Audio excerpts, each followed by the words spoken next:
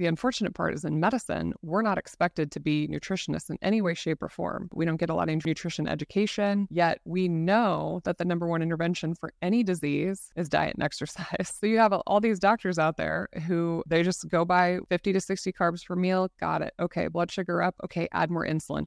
We're just caught in this algorithm and nobody has really been able to step back and use their brain. And there are some people that are doing this. And I think patients are getting smarter too. They have people like you and I and so many people where they can get this information and kind of start to think for themselves, because I always tell people you don't need your doctor's permission to eat a particular diet or way. The solution to a lot of what's really going on in this health crisis is that we all need to take personal accountability for our own health. Welcome to the Dr. Ashley Show. Welcome to the Dr. Ashley Show. I'm Dr. Ashley, and today I am so excited about our guest on the show, Dr. Jaime Seeman. Dr. Jaime Seeman is a board-certified obstetrician and gynecologist practicing in Omaha, Nebraska. Born and raised in the state, she played collegiate softball for the Cornhuskers. She has a Bachelor's of Science degree in nutrition, exercise, and health sciences. She then went on to graduate from medical school and completed her OB-GYN residency at the University of Nebraska Medical Center. She currently is in private practice at Mid-City OB-GYN, offering a full range of services in obstetrics, gynecology, robotic surgery, and primary care. She completed a fellowship in integrative medicine at the University of Arizona School of Medicine. She is a board-certified ketogenic nutrition specialist through the American Nutrition Association. She has a passion for fitness, preventative medicine, and ketogenic therapy, not only in her medical practice, but in her own life. She and her husband, Ben, have 3 young daughters. Wow, Dr. Jaime Seeman, thanks for being here. That's a mouthful. It's an honor to be here. Well, I appreciate it. I'd love for you to start by just sharing your story a little bit, how you got into the field that you're in and your passion around nutrition and fitness. So I'm born and raised in the state of Nebraska, so I'm near and dear to the place that I live. But my story is that I grew up here in the Midwest. I was an athlete as a little girl, but kind of lived the traditional life of the 1980s. We ate a very highly processed diet of hamburger helper, probably without the hamburger, and a lot of fast food. I went on to play college softball and I was pursuing a degree in nutrition. So this is my first exposure of, what does food really do to our bodies? And I was on a pre-med track. I knew I thought I wanted to go to medical school. My mom was a nurse growing up and was much of an inspiration of mine to pursue a career as a physician. And I got to college and I was weightlifting and getting this degree in nutrition. But then after I graduated, I met my husband and we got married. I went to medical school. And there was this big shift in my life going from, I don't want to say being forced to train all the time, but now I'm having to make my own time to go to the gym. I'm very much more sedentary. I'm sitting in the library for long hours of the day and taking tests on Saturday. And I really started to struggle with my weight. And after college, I had kind of put this whole idea of like exercise and weightlifting, like, yeah, that's just what you do when you're an athlete. So I got pregnant with my first daughter when I was in medical school. My husband and I wanted to start a family, and pregnancy, I didn't know at the time, very naive, is one of the greatest physiologic stress of your lifetime. And I ended up developing prediabetes after I had 3 children and hypothyroidism, and I was on these medications. And so here I was as a young physician and out in private practice and kind of tired and just asleep on the couch at 8 o'clock. It was hard to stay awake. And I just thought that's what life was like when your husband's a police officer and he works nights and you're a doctor and you work all these hours. I mean, I had a long list of reasons why, I was tired and I didn't feel that great. So I had a tragedy happen in my life in 2015 that kind of shook my world a little bit and really made me kind of look myself in the mirror. As a physician, I should be the walking, talking billboard of health, right? We're like telling patients all the time, like, you got to eat right and move more. And it really started to make me question what we were doing in medicine, because here I was like with all the knowledge in the world. I had a medical degree, a nutrition degree. I'm a former college athlete. And here I am with, overweight BMI and prediabetes and hypothyroidism. So it really changed the trajectory of my career in medicine and my life, frankly. I went back to fellowship. I really started to dive into the literature and I completely changed the way that I live my life. And it's brought me to where I am today. What are the biggest changes that you made? Well, the very first thing I did was look at my diet because I had watched my own mother struggle. She had lost and gained about the same 100 pounds like 3 times in her lifetime. And she always did it through caloric restriction. It was just eating egg whites and tilapia. And I got this degree in nutrition, and they said, fat's bad for you. It's all about calories. And so I started to really look back at the literature, and I'm like, gosh, just like doesn't make sense, because I come from actually a family of normal BMI diabetics. And it just didn't make sense to me why, I was an athlete, I had worked out. And honestly, if anybody looked at a picture of me at this time, they wouldn't, even to this day, when I tell people I used to have prediabetes, they look at me like with crazy eyes. And it's kind of like, well, what does that look like? Because these days, a lot of people have it and don't even realize it. But when I started to get back into, the literature, it made sense that therapeutic carb reduction, taking away carbohydrates out of the diet, would make the most sense for reversing something like prediabetes, because carbs are what cause us to secrete insulin, and it's an insulin resistance problem. So I didn't start with a ketogenic diet, but I started with Whole30. I thought, get all the processed foods out. That made sense, but it was way too much work to try to make my own sauces and condiments and things like that. I didn't really have the time, but I did it for the 30 days with a couple other doctor friends of mine. And then I transitioned to a paleo diet. And that was good. I was starting to, see some benefits. Of course, I had cleaned up all the processed things out of my diet. But I really like cheese. So I had a hard time sticking with the paleo diet. And so then I transitioned into a ketogenic diet, going from 2015 into 2016. And oh my gosh, it was like the lights came on. When I would get into ketosis, my appetite, it was like I felt like I finally had control. I was somebody my entire life that lived thinking about my next snack or meal. Like it was this constant, like hangry. I always thought about food. I had a little bit of binging behavior through my like teenage years, and even somewhat into my, adult years. And the ketogenic diet was the first time that I like felt, oh my gosh, like I could really do this. And the weight started to come off, like the brain fog went away, my energy started to come back. And nutrition was like the very first thing that I did that just made like a huge shift in my world. And there's a lot of other pieces to the puzzle that we can totally dive into. But I do think that nutrition is such an important part of that, because it's something we do every day. So it's something where we have a decision to make multiple times per day, that's either going to make us feel good or feel bad. There's no good and bad foods. It's just how our body, deals with this type of energy. And it was a total game changer for me. And even to this day, I eat a very high protein, low carb lifestyle. Do you? Yeah. Yeah. Our it's, you know what makes you feel good. And then when you do something different, you're like, yeah, no, I don't feel good doing that.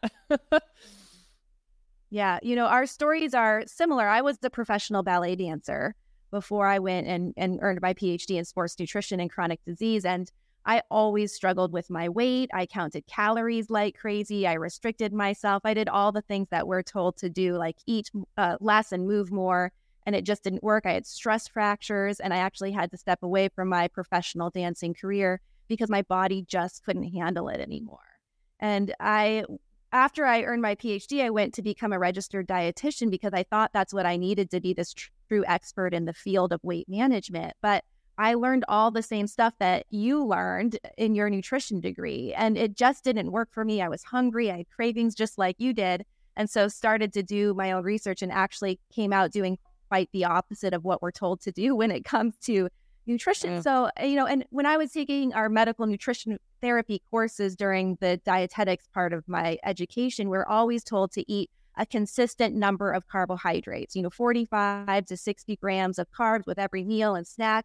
And I would raise my hand and be curious, like, why are we continuing to eat carbohydrates if I look at type 2 diabetes kind of like a carbohydrate intolerance situation? So why do you think that we're continuously told to eat carbohydrates and eat a pretty high load of them, even when we have metabolic dysfunction like type 2 diabetes?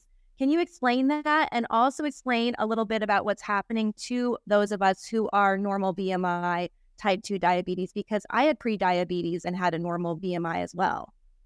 Yeah, well, let me dive into that first, I guess. So The problem is we have this idea that everybody is just over fat, that we have an obesity problem, and obesity is what causes all these problems with carb intolerance and heart disease and cancer and all these other chronic diseases that we see in medicine. But the real problem is that we have too much visceral fat, which is the most dangerous kind of fat. So the fat that we all think of when we think of obesity is subcutaneous fat. It's the fat we can pinch on our bodies. And that particular fat is actually not that dangerous. It is in large volumes, but it's for how much we obsess over it. It's not the type of fat we should be thinking about. Visceral fat is the fat that's deep down inside of our tummies, and it's what surrounds our organs. And this is more just like your metabolic bomb. So anything that drives up visceral fat drives up chronic disease. And so you could look like a normal BMI. You could be a normal weight. You could have a normal waist circumference. I'm, throwing out all these proxies that we use for defining overweight and obesity, and you could have a ton of visceral fat. And we're not measuring it in medicine. We're not putting patients in DEXAs and MRIs and seeing how much visceral fat they have, but this is a highly inflammatory type of fat that causes insulin resistance, prediabetes, and type 2 diabetes. And the reason that it's hiding and lurking in our society is because it increases with lack of exercise and weight training, with poor sleep, with stress, with highly processed, high-fat, high-carb diets, lots of different crappy ingredients that we have in our foods, and alcohol use, things that are really pervasive. All things drive up visceral fat. And so it can be hiding. And even if you look normal from the outside, which is exactly what happened to me. The other part of your question, why would in a degree program, you're teaching about nutrition, why do we continue to this day to recommend carbohydrates, on a consistent basis per meal, per snack to somebody that has carb intolerance? And it's really a twofold answer. The first answer is that nutrition is something that's really hard to study. It's hard to do an actual randomized controlled word study where we actually take a person and we lock them in, the ward is essentially what it's called. There are so many inputs and outputs in the human body. And so it's really hard to study nutrition in that sense because a lot of nutrition research is done through recall. So we take something and we want to know if it correlates with what the patient's diet was. And so we say, okay, how many times did you eat eggs in the last year? And then we would kind of say, okay, this is how many eggs they were probably eating per day or per week. Oh my gosh, this population has heart disease. Eggs must cause heart disease. So, we take these studies and we make them into headlines. There was just one this week that red meat causes type 2 diabetes. And they get sensationalized. In this day with social media, they get disseminated really quickly. And so people get very, very, very confused, right? Now, the other side of the coin is that there's a lot of politics involved with not really nutrition recommendations per se, but with our food industry. And then the food industry does have a play in nutrition recommendations. Just as an example, the traditional food pyramid that came out that basically set us on this path of problems. You can remember at the base of the food pyramid, it said 6 to 11 servings of grains per day. So, the wheat and the corn and the soy industries and things like this have a very vested interest in selling these commodities to the processed food manufacturers. If you have to get 6 to 11 servings of grains per day, you're probably not hand picking your buckwheat and quinoa and things like that. You're going to be eating bagels and bread and cereals and highly processed, cheap, available, foods. On that same food pyramid, the milk industry paid for an extra serving, like people can buy anything. And so that's what's really muddied the waters. And the unfortunate part is in medicine, we're not expected to be nutritionists in any way, shape, or form. We don't get a lot of nutrition education, yet we know that the number one intervention for any disease is diet and exercise. So you have all these doctors out there who, they just go by, okay, 50 to 60 carbs per meal. Got it. Okay. Blood sugar up. Okay. Add more insulin. We're just caught in this algorithm and nobody is, really been able to step back and use their brain. And there are some people that are doing this. And I think patients are getting smarter too. They have people like you and I and so many people where they can get this information and kind of start to think for themselves, because I always tell people you don't need your doctor's permission to eat a particular, diet or way. And the solution to a lot of what's really going on in this health crisis is that we all need to take personal accountability for our own health. Yeah, I agree with you. So when we talk about optimal metabolic health, then what would you say is the number one most important macronutrient? Well, the three macronutrients, carbohydrates, protein, and fat, I like to split them into two categories. I think of carbs and fat as energy macronutrients, and you cannot overeat one or both of them in combination. So if you eat a high fat, low carb diet, or if you eat a high carb, low fat diet, there are people that can achieve good metabolic health on either of those diets. You can't overeat both. So think of all the foods that we love, donuts, Cheetos, whatever it is. They're all high carb and high fat and low in protein. So the other side of this coin is this macronutrient called protein. And protein I don't think of as an energy macronutrient, although it does have 4 calories per gram. Protein is more like the little Lego building blocks that you want to build the Cinderella castle with. And if you are missing some of these, Cinderella's castle gets turned over. It gets rebuilt. You don't just build it and super glue it. It gets rebuilt on a constant basis, and different organ systems in our body turn over, some of them on a daily basis, like your gut lining can turn over in 24 to 72 hours. And then some of our organs literally are rebuilt every couple weeks to months to years. And these proteins are the building blocks for that. And they're the building blocks for hormones and enzymes and lots of different things inside of our body. And so we have a very specific threshold of these amino acids that we must bring in. Our body can recycle some of them. But protein, in my eyes, is one of the most important macronutrients, because when it comes to body composition, and we have found over and over again that even if you eat excess calories from protein, these patients don't gain weight, they actually lose weight. It seems counterintuitive, but they do. And so if you're a person listening right now that is struggling with metabolic health, or you're struggling with your weight, you're struggling with energy, whatever it is, increasing the amount of protein you eat will provide you with satiety. It will provide your muscles with the muscle protein synthesis response that we need as we age. And as we age, we actually need more protein. So unfortunately, grandma needs more protein than the kids do.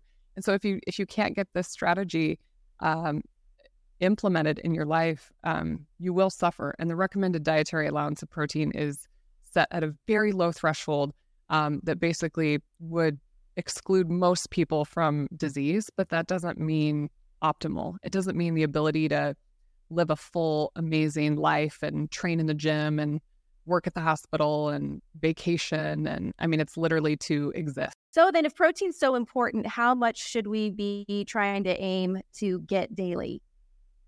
So the recommended dietary allowance of protein is very low. And like I said, it's not optimal. In my opinion, it's different for every individual, but it's really based on your weight. It's based on, how much lean body mass you have that you need to support, how much body. So when we said kind of Cinderella's castle, like how big is your castle? That's, the pieces you need to take in.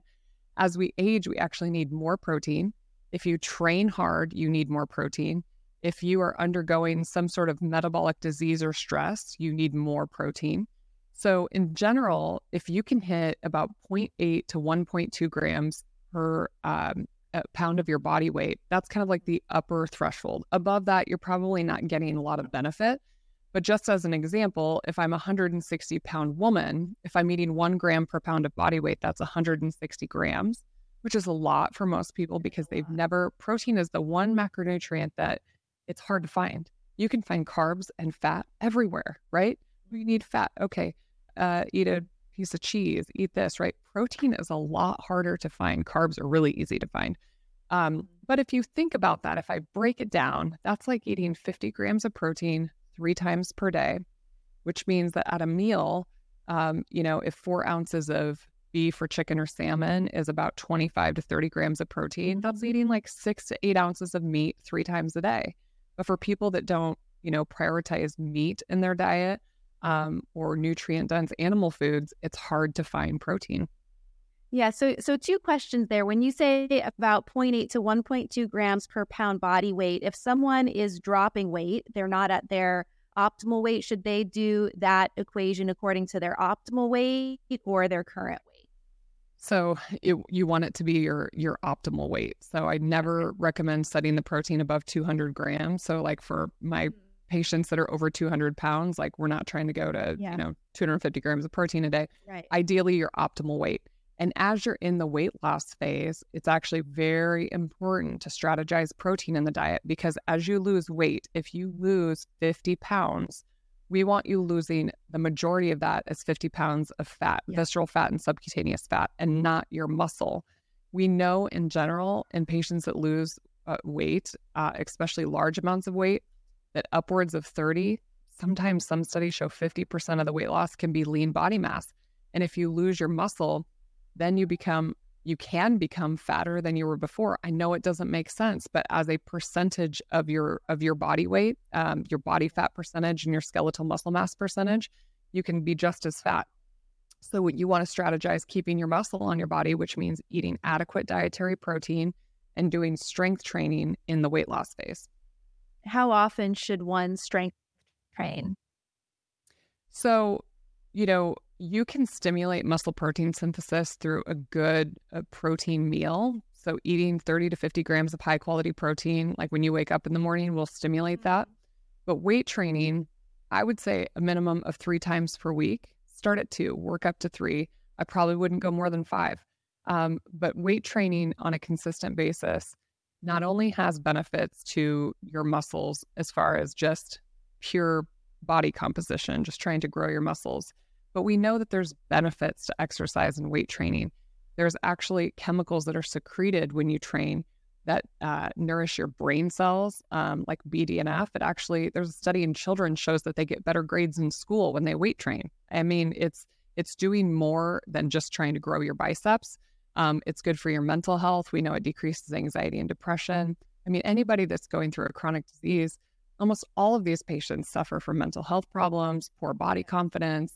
I mean, there is literally nothing except your time and effort that you have to give up to do this. The benefits are like above and beyond. Yeah, that makes sense. That's what we tell all of our clients at PhD to do, is to lift weights, overload the muscles somehow in some way, and we make sure to get adequate protein so people don't become skinny fat, really. Which and what they're finding with semaglutide and these. Oh, for sure. For sure. And I think when people hear the word weightlifting, I mean, I say it to my patients and I see the deer in the headlights look. What people need to hear and understand is that the amount of weight training needed to see benefit is actually quite small. For instance, there's like a 2021 study that looked at a population of women 65 and older, right? Most of these ladies are not weight training. They did a 16-week intervention. They worked out 3 times per week with body weight or band training, resistance bands, okay? We're not talking plates on a bar. And all of these women in the treatment group improved their strength, improved their functional fitness, improved their grip strength, improved their gait speed. So, the amount of work required to see benefit is actually quite small. So when you and I say things like, you got to lift weights, you got to weight train, people are thinking about a 500-pound back squat. And that is just simply not what's required. Mm-hmm. That's a great point. So when we talk about protein, you've been talking a lot about animal protein. What if someone's not open to eating animal protein? What can they do to optimize their intake there? So if you're eating plant proteins, none of them come in a complete package. So you have to eat complementary plant foods to get complementary amino acids to get the whole, amino acid profile required. There's actually a new calculator that's going to be coming out in the next year or two, hopefully here. Donald Layman has been doing this work, and what it's going to show is that if you're eating plant proteins, it's just not an optimal strategy as far as body composition and metabolic health. It can be done if you have some sort of personal ethical reason why you want to exclude animal foods from your diet. But the amount of calories required to be ingested to equal the same amount of amino acids in animal food, you have to eat more calories to achieve that threshold. So that's the problem, is that you can eat less calories when you get them from animal foods and you're getting a better amino acid profile. So I'm not saying it can't be done. It's just not the most optimal strategy. Along with other things in plant-based diets that are deficient, B12, vitamin D, there's lots of things that are deficient. If you're eating a vegan, vegetarian, or whole food plant-based diet, there's so many things that need to be supplemented because our soils have been very depleted. Our plants and fruits and just don't have the nutrients and micronutrients that we'd like to believe they have. And like I said, you're eating the cost of more energy and more calories when you do that. Yeah, and usually more carbs come in that package too. Yep. They? Usually quite a few. Yeah. Okay, so when we're talking about optimal metabolic health, we talked about protein intake and resistance training. Is there anything else that comes into the picture to optimize metabolic health? And is the picture different for men versus women?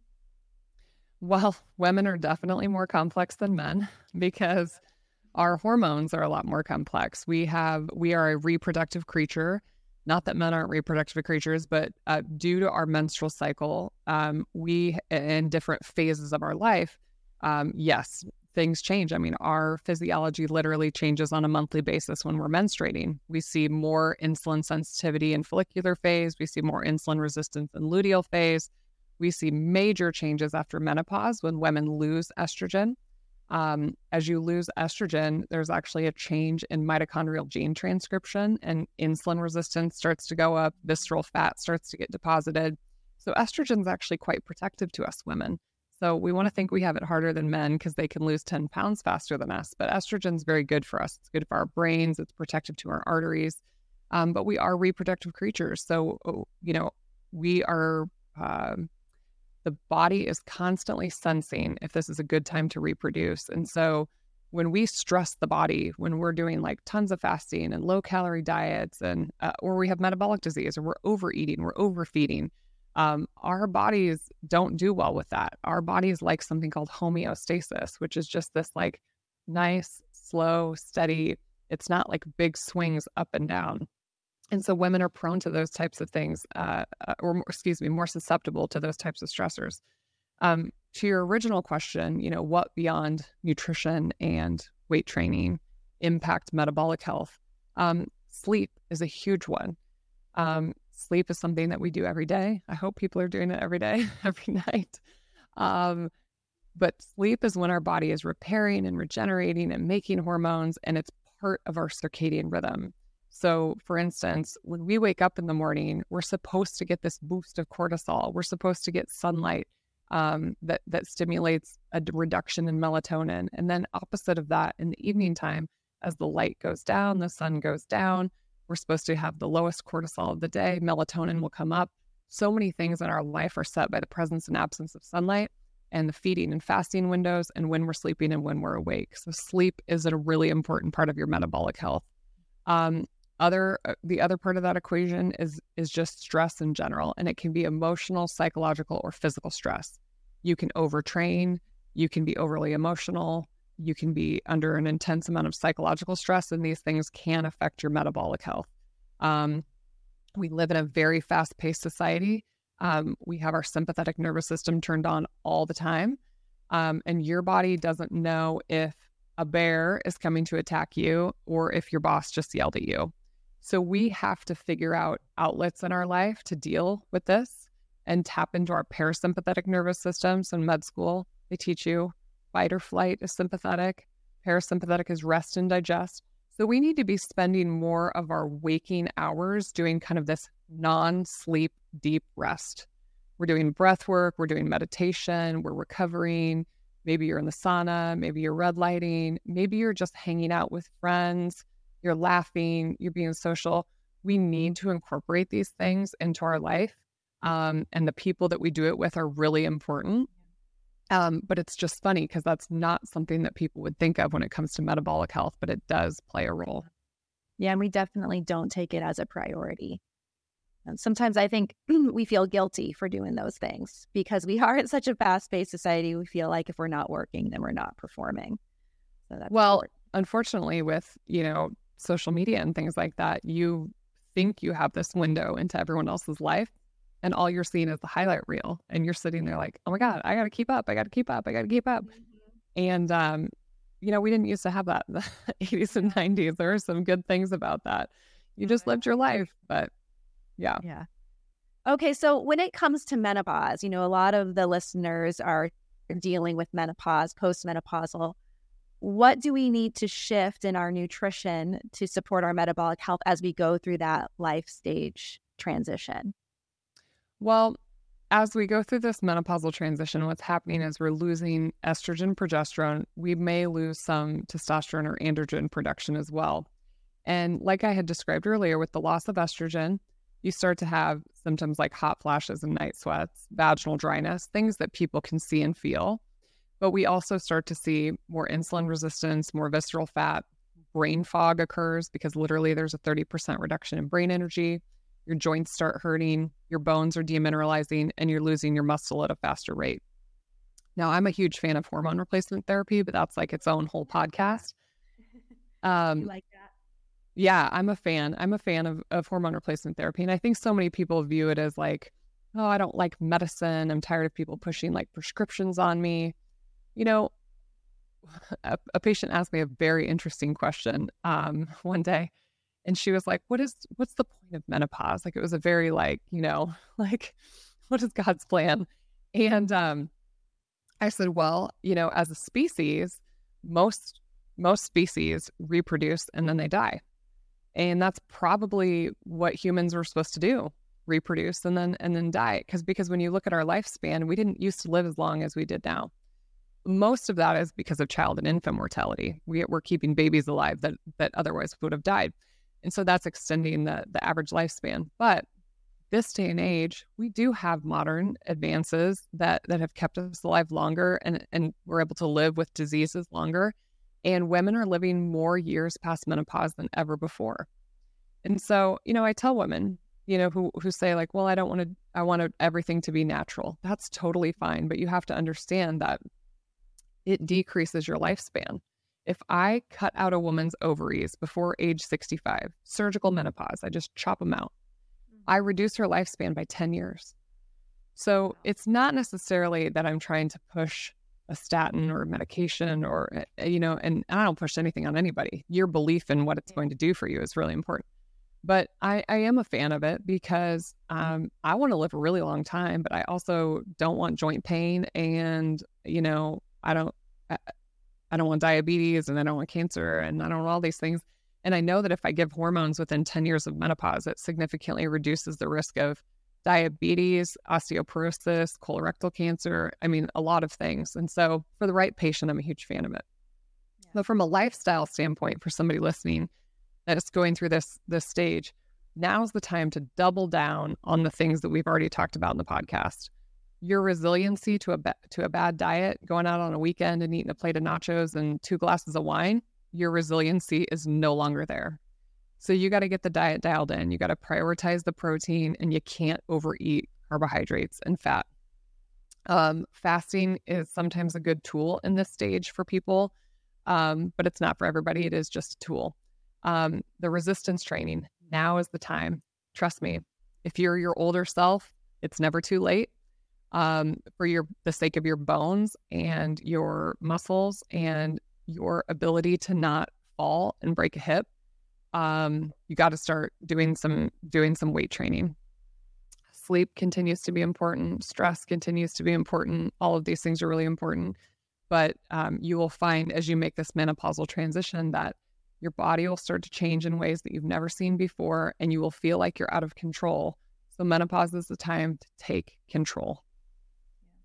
What about fasting? Can you talk a little bit about your favorite protocols? Because there are so many thoughts out there on the 16-8, 24 hours, 72 hours for longevity purposes. What do you think about fasting? And so just like everything, I mean, it can be overdone. I've seen patients that are like, I'm fasting 72 hours every week. And, you have to kind of think like, what is the end goal? If you have a massive amount of weight to lose. I mean, we've seen the Guinness Book of World Record. People can lose hundreds of pounds by just, fasting. We know that patients can reduce their basal insulin and glucose rates by just doing alternate day fasting, which is like eating 3 meals one day and just dinner the next day. there are benefits to fasting, but just like everything, it can be overdone. And so if you are chronically in a caloric deficit through this fasting, we know chronic caloric deprivation is good for longevity, but it also increases your risk of malnutrition and losing your lean body mass. And so you want to be strategic about it. I do think eating earlier in the day is better. So I find what a lot of patients do is try to fast till lunchtime. And to be honest, it's completely opposite of like the American paradigm of like family dinner. But honestly, if you're going to skip a meal, you'd be better served eating breakfast and lunch and skipping dinner. And that's just based on our circadian rhythm. When we wake up in the morning, our body, our muscles are primed for that protein to be coming in.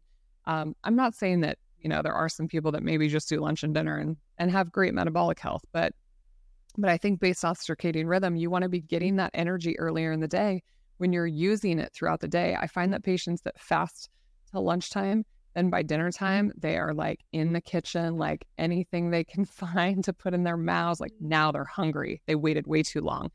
I find when they eat earlier in the day, they do better in the evenings. It's just emotional in the evenings for most people. It's the end of the day. They sit down on the couch, they turn on Netflix, and like now they want a bowl of ice cream or a bowl of popcorn or whatever it is. And they're staying up way too late. They should just go to bed earlier. I have Invisalign now, so it's like, that's what I do. It's like I'll pop my Invisalign in and it's like, okay, now I can't put anything else in my mouth. But I think fasting is a good tool. I think it creates a structure for people that kind of says, okay, I'm only eating in this window and I'm not eating in this window. And for somebody like me that like thought about food all day long, when's my next snack coming? When's my next meal coming? It kind of gives that framework and that structure to say like, and kind of forces them to plan it out a little bit.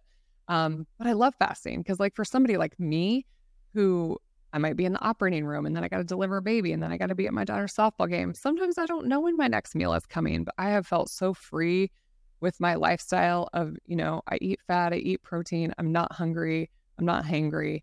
I'm not looking for my next carb fix. Fasting's great. I do it when I travel sometimes when I know I'm not going to have, good, healthy food available. And like I said, we do know that when used appropriately, it can increase longevity by not overeating.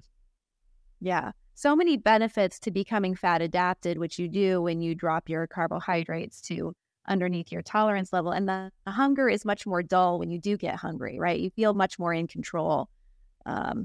And I hear that from clients all the time when we can teach the body to burn fat for fuel. Yeah. You want to keep your engine running. Like just to hit this home one more time, Ashley, anorexia, where patients literally starve themselves, they actually become insulin resistant. They lose their muscle and they become so thin and so frail, and they have not eaten in so long that they can actually become insulin resistant. So it's not about starving yourself. It's about fueling yourself properly. It's about viewing food as a fuel source, as something that's how is it going to make you feel? It's not just strictly about calories and energy. Yeah. And I think once you get your metabolism into this healthy place, your signals are more clear. So you can trust what your body's telling you. When it actually tells you you're hungry, you can trust that. You can trust when it's full. When we're carbohydrate and sugar burners, primarily our sensations and feelings are all over the place, and we can't really trust what our body's telling us to do. 100%. It's like my mom used to say, like, if you would need a chicken breast right now, you're not hungry. Yeah. We have a great coach on our team, and she says, true hunger eats a hard-boiled egg. So Think about it. Would you really eat a hard-boiled egg right now? A lot of times, exactly. Probably no. Yeah. Well, could you talk a little bit about supplementation? There's so many supplements out there specifically targeting women's health. What supplements should we consider? What are the right choices when it comes to that? Well, I think supplements should be used for a specific purpose, for a specific duration. Ideally, we get everything we need, through our diets. They didn't have supplements like 100 years ago. There are some supplements that, if I had to pick like my top 3 or top 5, there are some big ones that I'm a huge fan of. In general, I see patients spending hundreds of dollars a month on a bunch of stuff they don't need. And the unfortunate part is about the supplement industry is a lot of times there's not exactly everything in there that you think is in there. There could be things in there that you don't think are in there. Supplements can be contaminated with heavy metals and all sorts of things. So know where you're getting your supplements from if you're supplementing. I would say there's some big ones though. I'm a huge fan of creatine supplementation. You get creatine from eating meat, but the data suggests that getting more than probably what you could get through eating meat is good for our muscles and our brain. There's some really compelling research coming out about brain health and creatine supplementation. A lot of people used to think of it like a steroid, like it's what the bodybuilders use, but just plain creatine monohydrate is really good for brain health and for muscle health. So I do that on a daily basis. I supplement electrolytes on a daily basis because when you eat a low carb diet, you have increased sodium and potassium needs, and so I do that on a daily basis with my creatine. If you don't eat a lot of omega-3s in the diet, like fish oil is a really good one.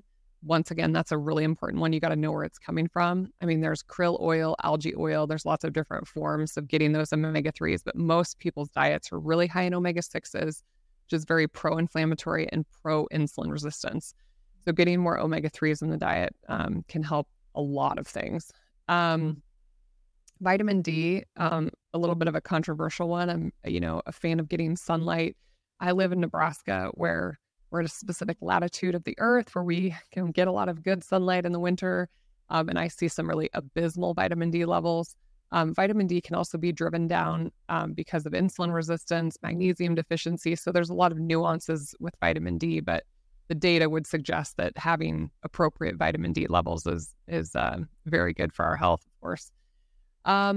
Beyond that, I mean, there's a lot of things that I'll use for specific reasons, but those are, and magnesium also. I kind of meant to say that with vitamin D. I'm a huge fan of magnesium supplementation, especially in women's health. I'll use magnesium threonate for headaches. I'll use magnesium glycinate for sleep, menstrual cramps, premenstrual dysphoric disorder. I use magnesium for a lot of different things, and that one's pretty deficient in our diet. So I think that's a good one too. But there's so many others I could talk about. But like I said, for the vast majority of people, they're taking way too many things. Like if you think that a supplement is that magical, if you haven't dialed in your diet and dialed in your training and your sleep and all of these things, quit wasting your money on all of these things that you think are going to be so magical.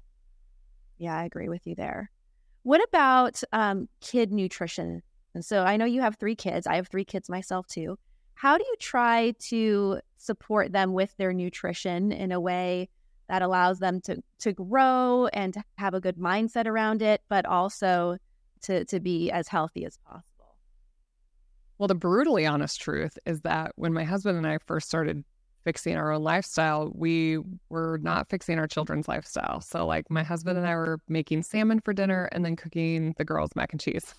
Yeah. That's just the brutal truth. Then once we kind of got our diet into place, my kids started to say things like, well, mommy, why are you eating that and I'm eating this? I was like, wait, what? And I think as a mom, you just want people to eat dinner and not complain, right? And just go on with their evening. But, and a lot of it is convenience, as a mom, you're just like, and I will be the first to admit, I had a newborn 1-year-old and 3-year-old at one point. Like, I'm just trying to everyone's trying to survive here. We're living in the trenches. But, now we're at a place in our life where the girls are a little bit older and they can participate in the kitchen and they have, a sense and a wherewithal of what's going on. And so in about 2018, kind of like 2.5 years into our journey, we started to clean up the kids' diets. And we just said, okay, whatever we're eating, they're eating. Now, I was very low carb and ketogenic. I was not restricting carbs to that level in my children. They were still eating fruit, or they might have some rice, or they might have a low carb tortilla. Your children can tolerate much more than you can because they are on the move all day long. They're not sitting at a desk. They're like, running around the playground and playing multiple sports. But we do prioritize protein and healthy fats for them because that keeps them from being a total snack monster. A lot of times the reason kids are like, I need a fruit snack, I need a granola bar, I needed apple juice, I needed this, is because they are burning that sugar, but they're never getting satiety because they're never getting that protein. And the amount of protein needed for kids for muscle protein synthesis is actually much less than us. Remember I said grandma needs more than the grandchildren do? So you can give them, 2 eggs and they're going to stimulate muscle protein. They don't have to eat 30 to 50 grams of protein like we do. They can eat smaller amounts of protein and still they're growing and they are getting lots of different hormones, especially as they come into that, teenage stage. So for my girls, we prioritize protein. So whatever protein my husband and I are eating, whether it's beef, salmon, eggs, whatever, they eat that same thing. And then, like I said, they might add some more, carbohydrates to the meal. But for us, it's not teaching them that there's like bad foods. For instance, I'll let my kids have a cookie, but I say things like, if we eat the cookie, that's energy. We have to go use it. So they're not going to eat a cookie and sit on the couch. They're going to eat a cookie and go shoot baskets in the driveway. So, it's just about, teaching them how to make their own decisions, because I know that one day, very soon, they're going to leave my house and they're going to have to go decide for themselves in this crazy world where there's like delicious, highly palatable processed foods. So, let them participate in the kitchen, let them cook. Like my oldest daughter can make scrambled eggs now. And I think when you just empower them with like skills and knowledge and education, like that's the best thing you can do as a parent, just like you teach them how to tie their shoes, like, teach them how to eat and they are watching you. I'm just amazed, like what my girls have implemented in their life by just kind of like watching what my husband and I do. That's how we learn everything. Yeah. Yeah. My kids will learn a little bit of nutrition in school and they'll say, hey, they showed us the my plate in the food pyramid. I know that's just not true. That's not the way we should be eating. So they definitely do pick up what we do. What are some examples of snacks that you have around the house for the kids that include some protein and a good combo there? Yeah. So my kids do love, like jerky, or we have my oldest daughter loves like the carnivore crisp. They're like a crunchier version of jerky. We keep little cups of like cottage cheese, or string cheese or yogurt, or things like that. There are some foods that have, carbs that still, if they contain protein in them, that will decrease the glycemic index of foods. So if you're gonna look, I always like to see that there's equal amounts of protein to fat in a product. That's amazing. If you can get like a 1-to-1 ratio. And then if there's carbs in there, you want to make sure there's protein in there because that'll blunt that response too. But I mean, they'll occasionally eat, bars and things like that. Not on a regular basis. We use those more when we're on the go. Like if they're going to go to basketball practice, they can tolerate, some carbohydrates. But for the most part, if they're getting what they need in a meal, we really shouldn't need snacks. That's like the real honest answer. But there are better things out there than you just have to kind of open your eyes and look around a little bit. What are your favorite protein bars for you? So I really don't eat bars at all. I really just try to get my protein with my meals, but I have seen, there's one from Marigold that has like a grass-fed whey in it. It's like the cleanest bar I've ever seen. You have to keep it in the fridge and it is like a dessert. So we keep the cookie dough ones in the fridge. My husband really likes those. If we just like have a sweet tooth and we're like, and boom, it's like 18 grams of protein or something like that. My new favorite thing though is, when my husband was bodybuilding, he used to make something called protein sludge at night. So he would take like a scoop of whey, like grass-fed whey, and he'd put like 1 to 2 tablespoons of milk with some like whipped cream on top. And it literally tastes like dessert. And the other night I made one with pumpkin, with like a vanilla beef protein isolate from Equip and with cottage cheese and pumpkin spice. Literally tasted like pumpkin cheesecake. So that's kind of our thing. If we like have a sweet tooth, we figure out how to make like a protein dessert that tastes like dessert. But other than that, I really just eat all my protein with meals. Yeah, you're not much of a snacker, it sounds like. Well, I don't have much time to snack. I mean, if you see me wandering the kitchen, I'm probably browsing, but thankfully I don't spend much time. Equip, that's the kind that we are using, chocolate, and I like the chocolate collagen's pretty delicious. Yeah, it's got collagen and gelatin in it, which is awesome. I was a little like, when I first got it, I'm like, is this going to taste like beef? Yeah. Like I just had it in my mind that it was going to like taste like a beef milkshake or something like that. But it doesn't. It's good. It's good. That's awesome. Well, thank you so much, Dr. Seeman, for being on the show with me. Great information. Is there anything else that you'd like to share with the listeners before you head out? Well, you can find me on social media. I'm at Dr. Fit and Fabulous on Instagram. I've got a website, drfitandfabulous.com. Got a link to my book, Hard to Kill, that came out, oh my God, it's like been a year and a half now. And I really appreciate everybody listening because we depend on all of you to share these messages around the world. That's right. Thank you so much. It was great to meet you. Wow, what an amazing episode that was with Dr. Jaime Seeman. I hope that you got massive value, great information, you have some good takeaways. If you are watching this on YouTube, please subscribe and leave a comment below. I will be watching the comments and will respond to all of them. If you're listening to this on a podcast platform, please follow, subscribe, leave a review. It really impacts the algorithm and lets us impact more people. Remember, you got to step up to make the change. Lead with your heart, train your mind, and do not negotiate with your body. I'll see you next time.